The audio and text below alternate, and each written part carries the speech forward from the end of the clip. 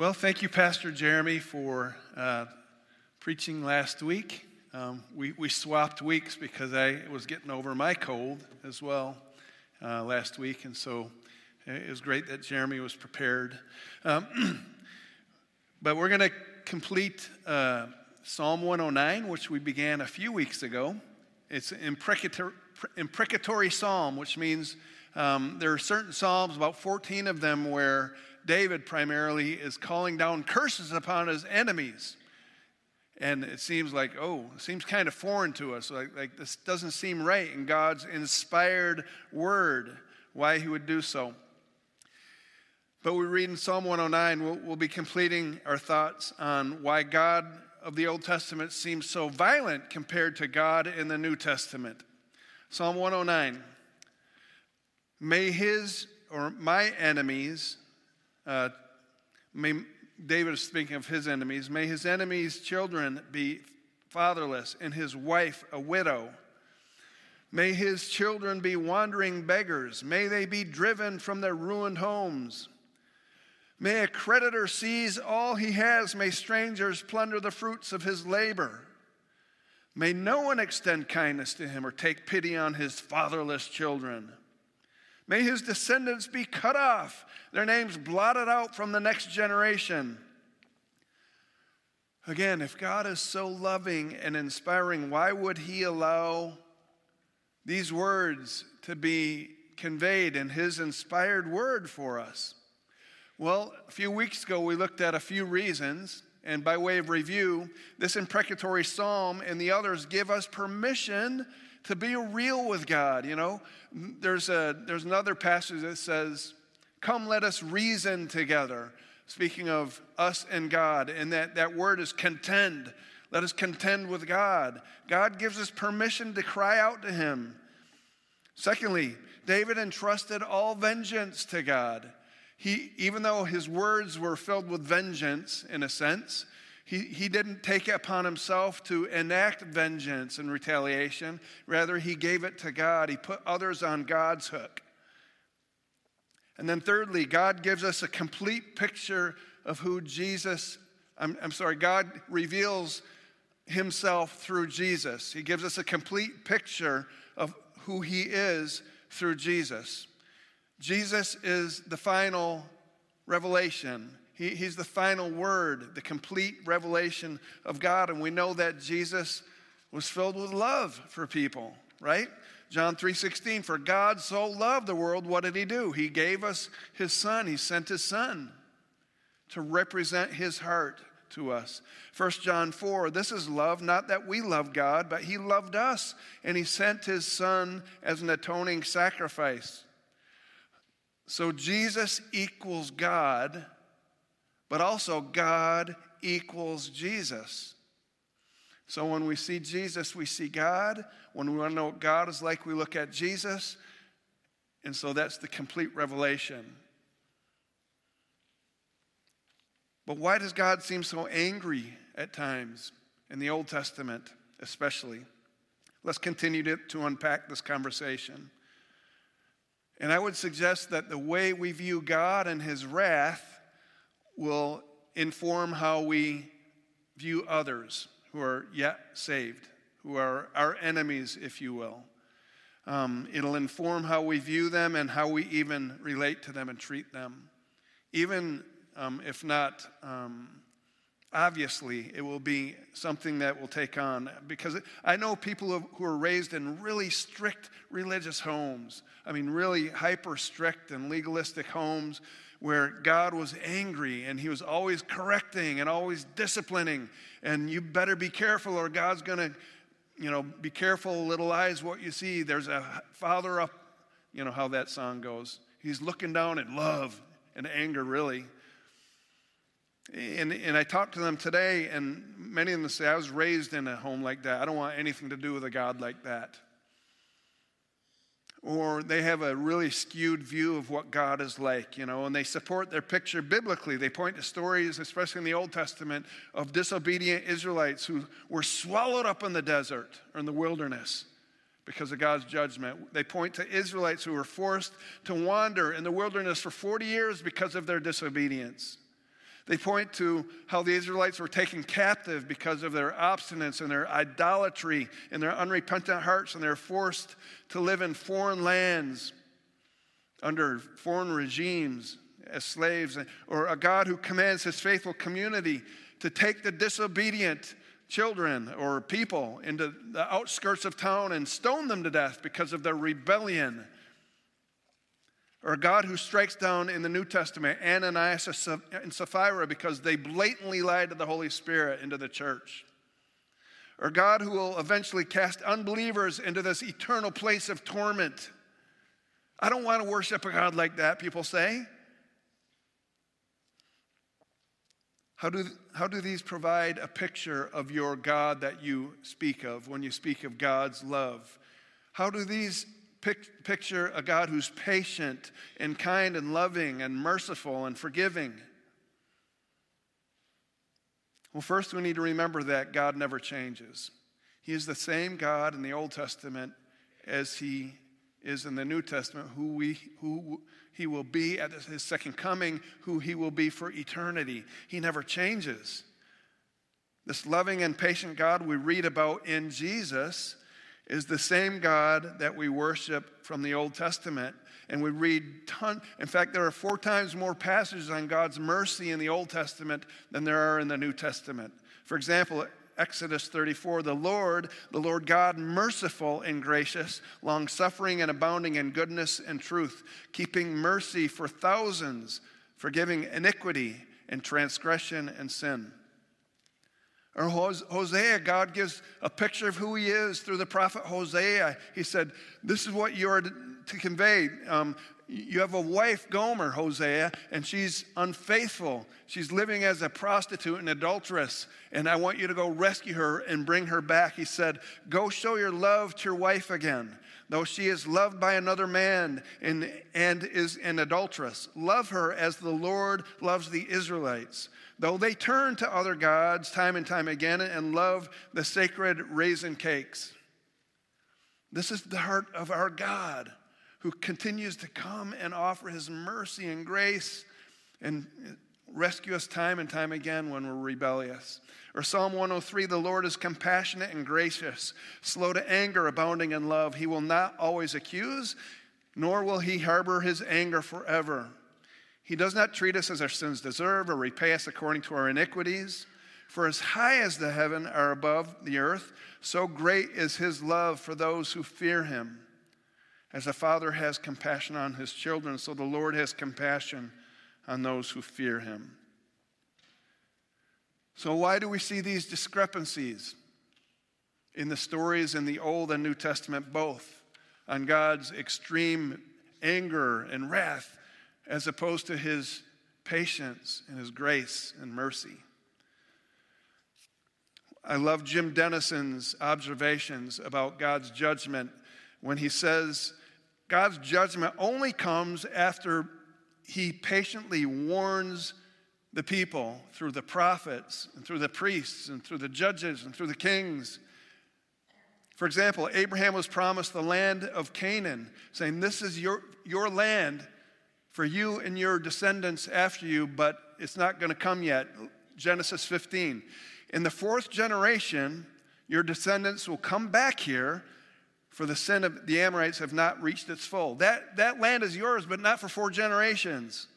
How many years would 4 generations be? It could be hundreds of years. It could be up to 400 years before this land will be claimed by you. This is yours, but not yet, because the sins of these Canaanite peoples have not reached their capacity. God is gracious. He's patient, wanting people to repent. Noah, he was promised judgment because of the rebellious people in the world. Noah was a builder of the ark, but we're told in Hebrews he was also a preacher of righteousness. As he was building the ark for decades, he was being ridiculed by the people of the cities, thinking, what is this flood you speak of? You are a crazy lunatic. He continues to build the ark, yet he preaches righteousness and repentance, because God is a God who extends mercy and wants people to repent. Israel and Judah were warned by the prophets time and time again. But they would eventually be overtaken by enemy foreign powers because they refused to repent and turn from idolatry. Here's the heart of God, though. The prophet Jonah, he was commanded to go preach a message of repentance to the Ninevites, thinking that God's going to have his way and finally vengeance will be great, awesome. But then these people repent, much to the surprise of Jonah. The Ninevites repent and God relents, and Jonah gets ticked at God for relenting and being merciful. We're warned throughout the New Testament that final judgment will be coming. But for those who refuse to turn to God, they will experience judgment, but not yet. Ezekiel 33, say to them, as surely as I live, declares the sovereign Lord, I take no pleasure in the death of the wicked, but rather that they turn from their ways and live. Turn from your evil ways, God says. Why will you die, people of Israel? Turn. John 3:17, Jesus did not come to judge the world, but to save it. 2 Peter, the Lord is not slow in keeping his promise. He will return, as some understand slowness. Instead, he is patient with you, not wanting anyone to perish, but everyone to come to repentance. Jesus told the parable of the prodigal son, shedding light on God's heart, as seen in the prodigal father. The father longed for his son to return and repent, turn from his wicked ways. And when he did, the father wrapped his arms around him and threw a party for his rebellious son who had now repented. Yes, God's full wrath will come. We read about that clearly in Scripture. Romans chapter 2. He says, because of your stubbornness and unrepentant heart, you are storing up wrath against yourselves for the day of God's wrath, when his righteous judgment will be revealed, and God will repay each person according to what they have done. To those who by persistence in doing good seek glory, honor, and immortality, he will give eternal life. But for those who are self-seeking, who reject the truth and follow evil, there will be what? Wrath and anger. But that's just not something in the future. We see God's wrath in the present. We are given a foretaste of God's wrath in John chapter 3, again, verse 18. Whoever believes in him is not condemned, but whoever does not believe stands condemned already, because they have not believed in the name of God's one and only Son. They're living under condemnation. Verse 36, whoever believes in the Son has eternal life, but whoever rejects the Son will not see life, for God's wrath remains on them presently, for those who are walking in rejection and unrepentance. But it will eventually culminate in Jesus' second coming and his wrath being poured out. But what is God's wrath, and how is it experienced in the disobedient? I'd like to offer 3 suggestions here from Scripture. This is what I think God's wrath looks like. Now, others would disagree with me, other pastors would, and they would cite Scripture too, but this is how I see the heart of God based on hopefully what I will present to you in Scripture today. First, I think God's wrath comes across as God's conviction in our hearts. Peter Kreeft, he says, what is the wrath of God? Is it real or not? It is real, but it is not part of God himself. God is not half love and half wrath, or 99% love and 1% wrath. No, God is love. Wrath is how his love appears to us when we sin or rebel or run away from him. The very light that is meant to help us appears to us as our enemy when we seek the darkness.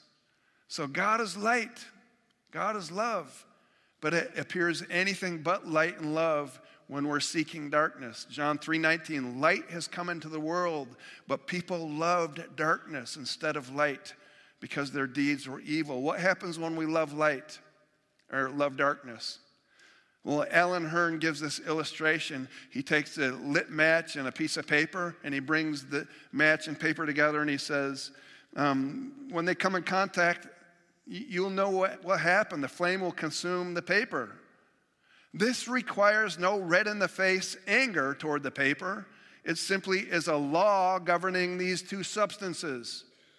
In exactly the same way, when we speak of God's wrath, we're not describing a God red-in-the-face anger, such as we might exhibit to others when we're ticked off. No, God, in his purity and in his holiness, is perfectly at peace.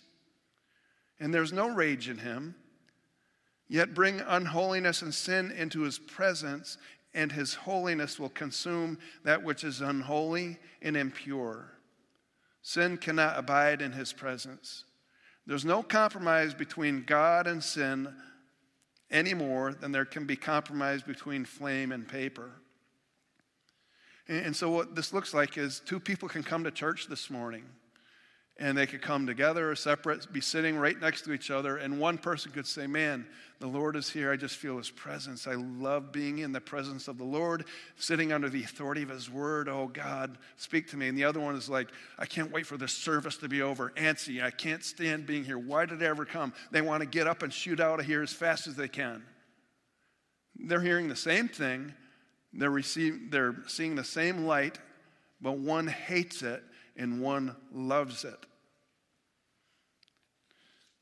Or it's like this guy who went golfing with Billy Graham one day in a group of guys, and his friend said after they golfed 18 holes, so what was it like with golfing with Billy Graham? He said, I hated it.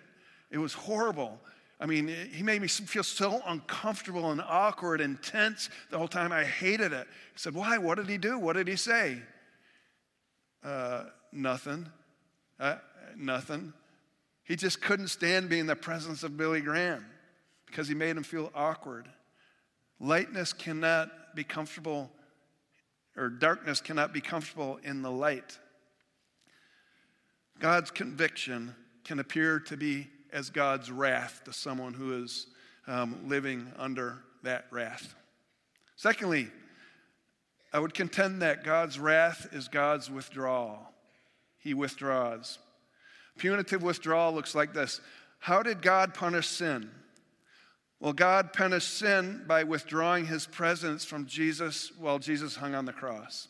Now, this is debatable. What did God do? But many believe that God turned his face on Jesus when Jesus said, my God, why hast thou forsaken thee? Whether God was there or if he totally turned his face and withdrew from Jesus totally, I don't know.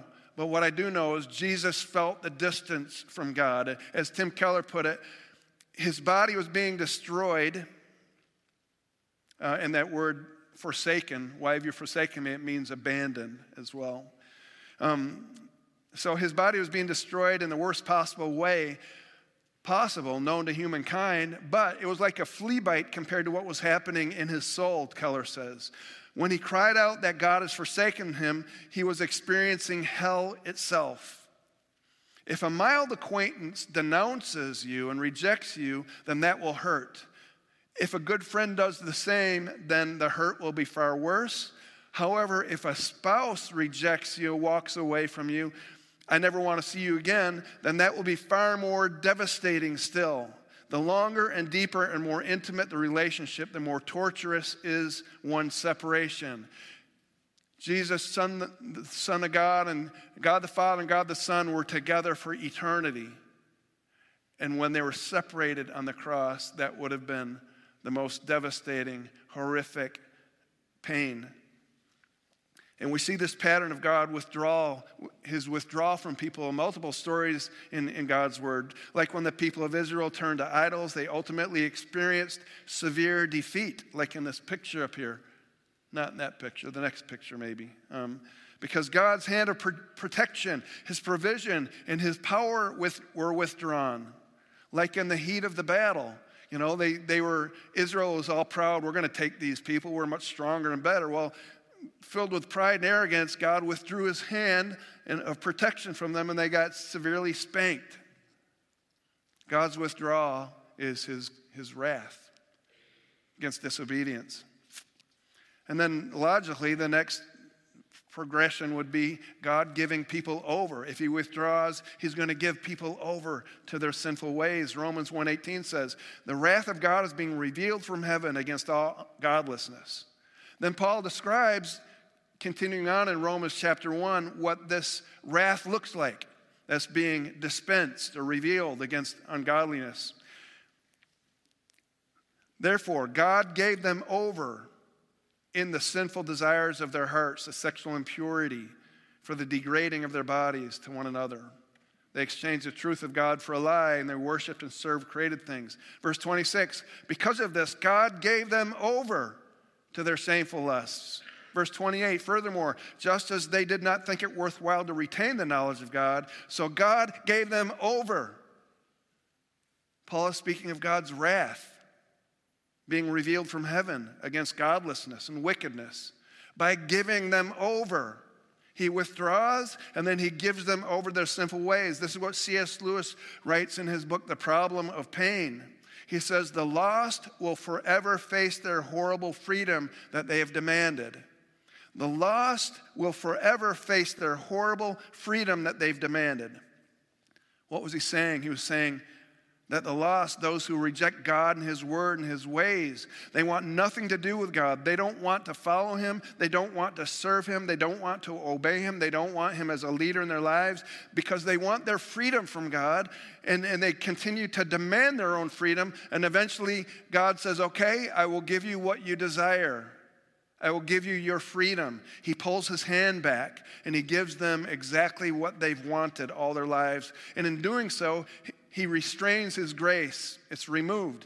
And there's no longer any restraining grace, restraining them from totally being controlled by their sinful nature.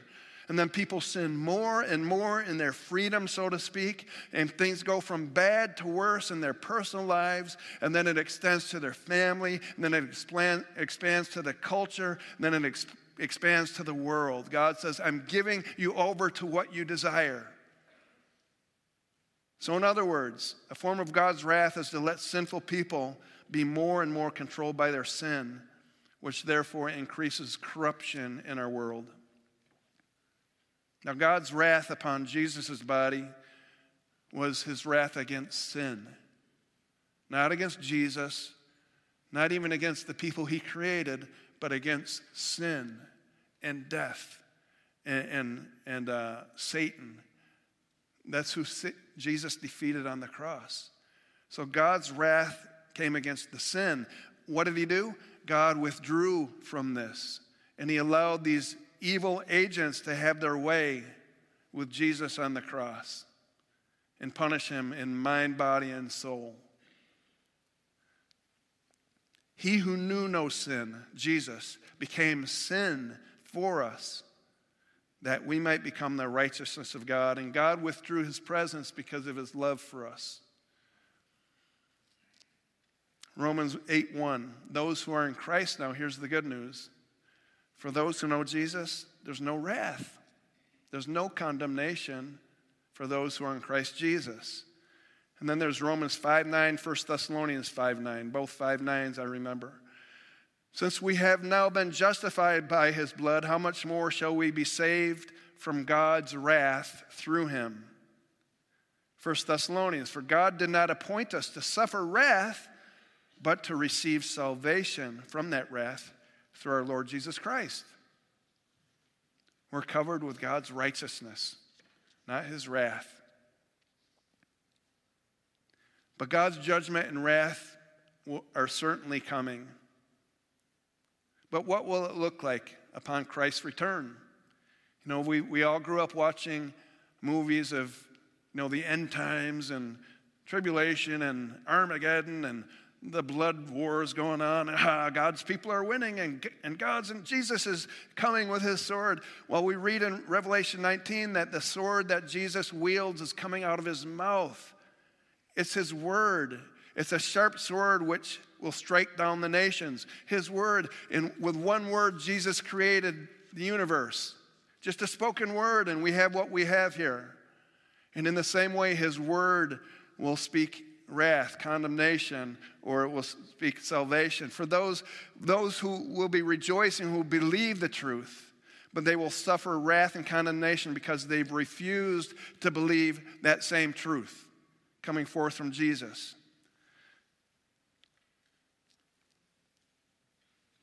And then the withdrawal of God's presence once and for all and forever will be a place called hell. There's a lot of opinions as to what hell is going to be like. No one really knows. We haven't been there. We've heard stories. We've read books by people who've experienced it, and they've come back to express it. And so we kind of get an idea, but no one has ever been there this side of heaven or hell. But this is what I believe hell is going to be, based on God's word. Jesus will say, "Depart from me, I never knew you." Again, depart from me, separation, a withdrawal. I believe hell is going to be an absolute withdrawal of God's presence. There will be no love. There will be absence of God's goodness, of hope, of anything beautiful, of any blessings whatsoever.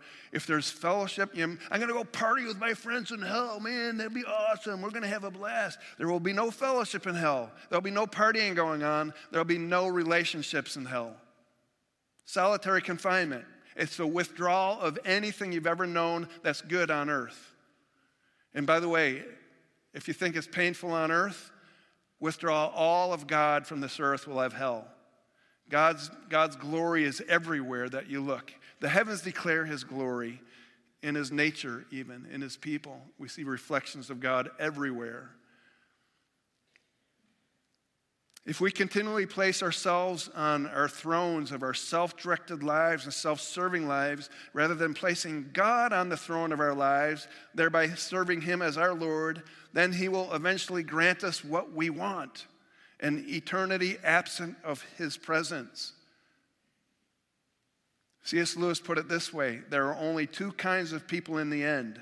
Those who say to God, "Thy will be done," and those to whom God says, in the end, "Thy will be done." All that are in hell, they choose it. Without that self-choice, there could be no hell. God sends nobody to hell. We choose it. We deserve it. It's not God's intention.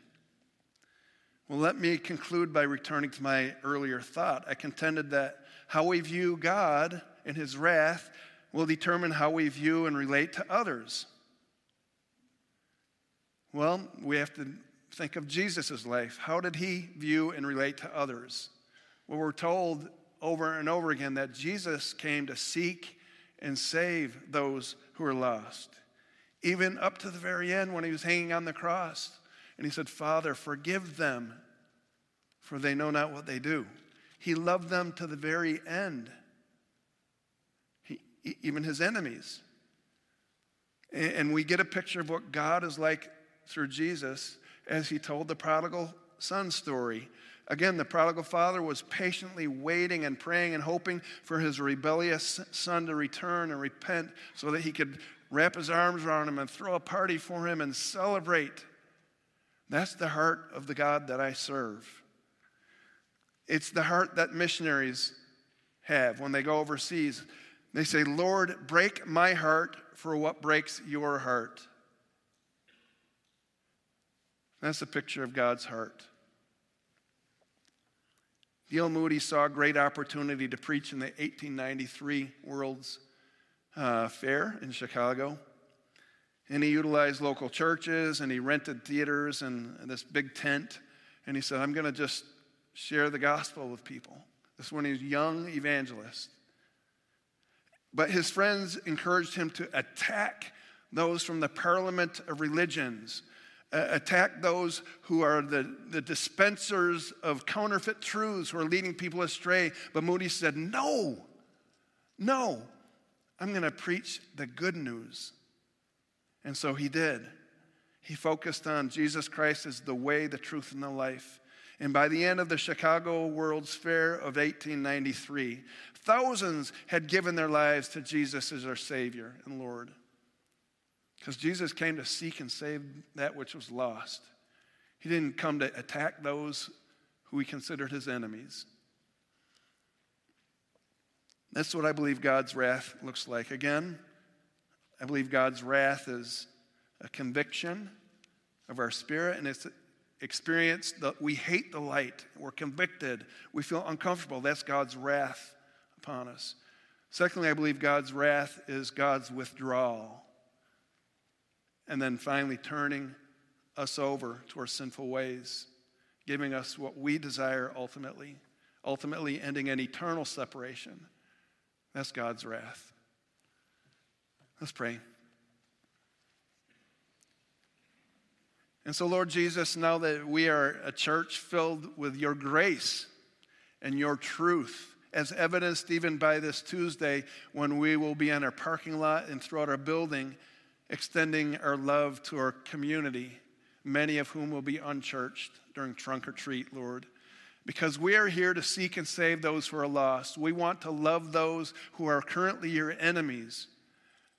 We want them to see them come to you, Lord. And I pray, God, that you bless this endeavor on Tuesday and the many other ministries that seek to reach those who are lost and broken. Continue to use this church, Lord, to be a light in the darkness, I pray. And that we may be dispensers of your grace without sacrificing your truth, I pray. And finally, Lord, I want to thank you that we who know you are no longer under your wrath or condemnation. We walk in freedom and full acceptance because of Jesus living in our lives. We thank you for this gift that's freely given and received. Amen.